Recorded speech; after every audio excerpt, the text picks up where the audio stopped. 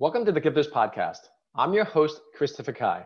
This podcast is sponsored by the GPS Online program, which Forbes has stated helps entrepreneurs become professional speakers. For more information, go to christopherkai.com. Our guest today is Jeremy Wittkop. He is a cybersecurity executive, advisor, and published author. Jeremy, welcome to our podcast. Thank you very much. It's good to be here. So I'll just dive in because we talked about how you wrote a book and you're like, oh my gosh, so many things have changed in 5 years. And I'm thinking some things never change and a lot of people are scared of change, but talk to us about in the cybersecurity world, how many things have changed. I don't know, I'm not a cybersecurity guy. So talk to us about, you just said, you're like, yeah, a lot of things have changed. I'm like, oh, really? Well, tell us what has changed in the last 5 years with cybersecurity. In short, absolutely everything. So in the last 5 years, the language of the internet has changed completely. The centralized control point of what you would do to secure information has changed completely. And the way everyone interacts with data at their workplace, which information security is all about protecting data, has changed completely. And a lot of people don't understand it. But when you use an application, that information isn't going to your corporate data center. It's going to someone else's data center that's shared between lots of different corporations in the cloud. And because of the difference of how information flows and where it's going to and who controls those destinations, everything has changed in terms of how you secure those flows. One of the things I like to tell people about how fast technology changes. So in 2003-ish, 2003, I think, I was deployed to Iraq. And when I was deployed to Iraq, I brought a bunch of CDs and a Walkman with me. And when I came back, 12, 14 months later, everyone was walking around with this strange device that had every piece of music they could ever want on it, and it fit in their pocket, right? So the iPod was invented while I was gone, and the entire world changed in terms of how you consume music. But that was in a year and some change, right? And we see those types of changes that we don't think about happening every year. And when you add all those things together, and then you're challenged to secure all of the information that matters to an organization, whether that be yours and not my personal information or financial information or credit card numbers or even my intellectual property, and you try and replicate all of those small changes or that seem like small changes at the scale of an enterprise of 100,000 plus people, the pace of change is absolutely mind-blowing. So let's unpack some of that. I must say you would be great in a movie because movies have to pull them in with fear or some element of, oh my gosh, and you have that. And I'm obviously being honest about it.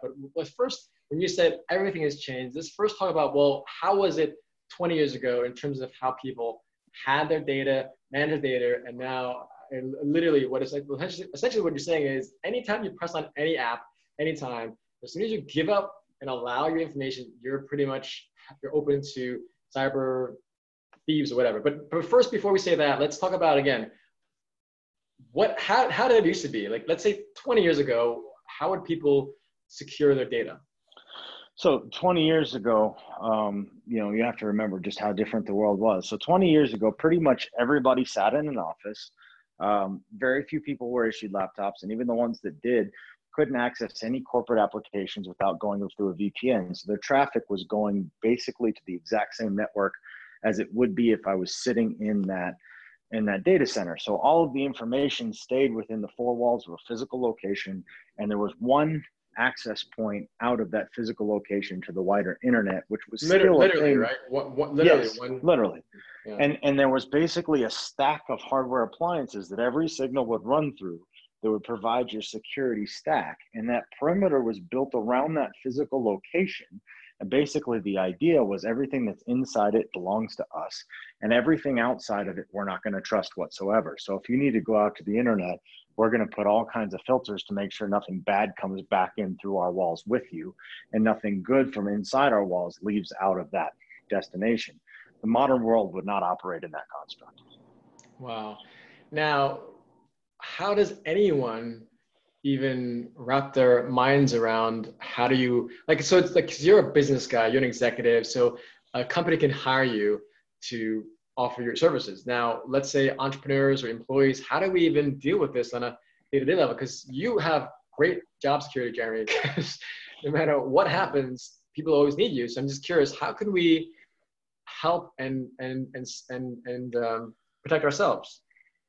Well, it's a multifaceted solution. So the first thing to understand is information security to me is rises to the level of national security and even protecting a way of life that extends beyond our borders, right?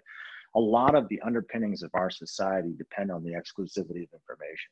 The idea that, you know, a person's potential is only limited by their ability to come up with ideas requires that they're able to keep those ideas, you know, protected to some extent. And that's why a lot of the foundation and the fabric of our way of life is intellectual property law, right? But there was a time where that was enough. But now when we talk about the fact that information is flying all over the world, people don't really know where their information is going, and it can be replicated, and it's not a physical thing where you actually have to steal it. You can just make a copy and no one would ever know. We're starting to see, you know, the very underpinning of how we live our life start to become under threat with some of these massive data breaches we're finding. If all the information about you is taken, and think about all the things you can do online without ever presenting your face or your identification, then someone can pretend to be you. And then if your very identity is compromised, then what does that do to our social fabric or the way that we operate our credit markets or those kinds of things, right? And then if we're talking about intellectual property, if someone has the plans that we have or the secret recipes that we have or what have you, then how do we continue to profit from our ideas? And do the thieves have the ability to make the same products for cheaper, which is what we're seeing around the world. And China gets called out for this all the time, but it happens all over the world. So when we talk about how do you protect yourself, the first thing to understand is just how valuable your information is. Most people don't have an appreciation for that, right? Most people very haphazardly throw their data everywhere, here, there, and everywhere. Give me your email address so you can sign up for this. Now take this quiz, right? Where were you born and where did you grow up and what was the make and model of your first car? And by the way, now that I have your email address, I can say I forgot my password, and it's going to ask me one of those questions that I just asked you on that stupid Facebook survey you filled out. And now I can reset your password and steal your identity, right?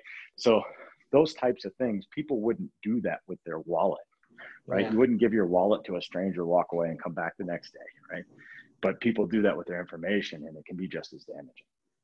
No, that's a great point, because I remember years ago, well, it's also a generational thing too, because now everyone's sharing stuff. But I remember just to kind of test it, I put in an email that I don't use. I Googled it, and it came up with a speech I gave like 18 years ago. So whatever we do, it's all online. So that being said, I mean, you bring up some very, very, very important issues. But Jeremy, how do we actually realistically, so first of all, okay, yes, recognize how important your information is, whether your email, your phone number, but then can you even live in a 2020 plus world if we don't go on some of these apps, because some of the apps are so useful? But I know every single time they say, you give permission to give us your contacts, your media, your photos, and you know what I mean? Like, so how do we realistically deal with all that stuff?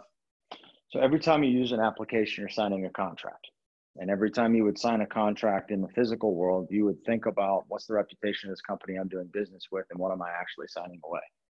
You have to do that with your information. It doesn't mean you're not going to use the app. It doesn't mean that the contract isn't worth it to you, but you should understand what you're giving in exchange for the service that you're receiving and what that really means. And then the other piece of the equation is whether you're looking at what the European Union did with GDPR, what California did with CCPA, there's a realization that governments have to step in and help us. And then you mentioned the fact that the average age of our Congress people and senators and they're tech savvy, that it's a scary proposition. But what the European Union did was they established a commission to study what they should do about all of this. And then they asked a bunch of experts to advise them. And then we could do something similar at the federal level in the United States.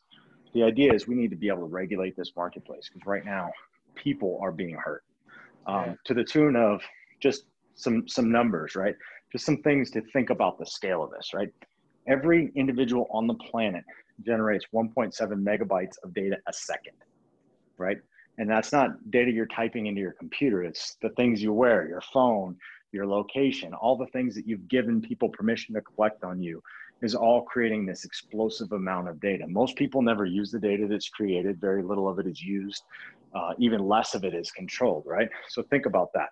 And then just think about the cybercrime economy, $1.5 trillion in 2017. If it was a country, it would have made it the 13th largest economy in the world, right? So you look at the very real damage, obviously, to make that much money from stealing things, it's coming from somewhere, right? Somebody's losing out on some economic benefit that they would have had, or their identity, or what have you. $1 trillion plus every year. Yes. Wow, Yeah. that's phenomenal. Well, Jeremy, thanks so much for sharing your deep insights and very fascinating perspective. How can our guests stay in touch with you? Feel free to connect with me on LinkedIn, start a conversation.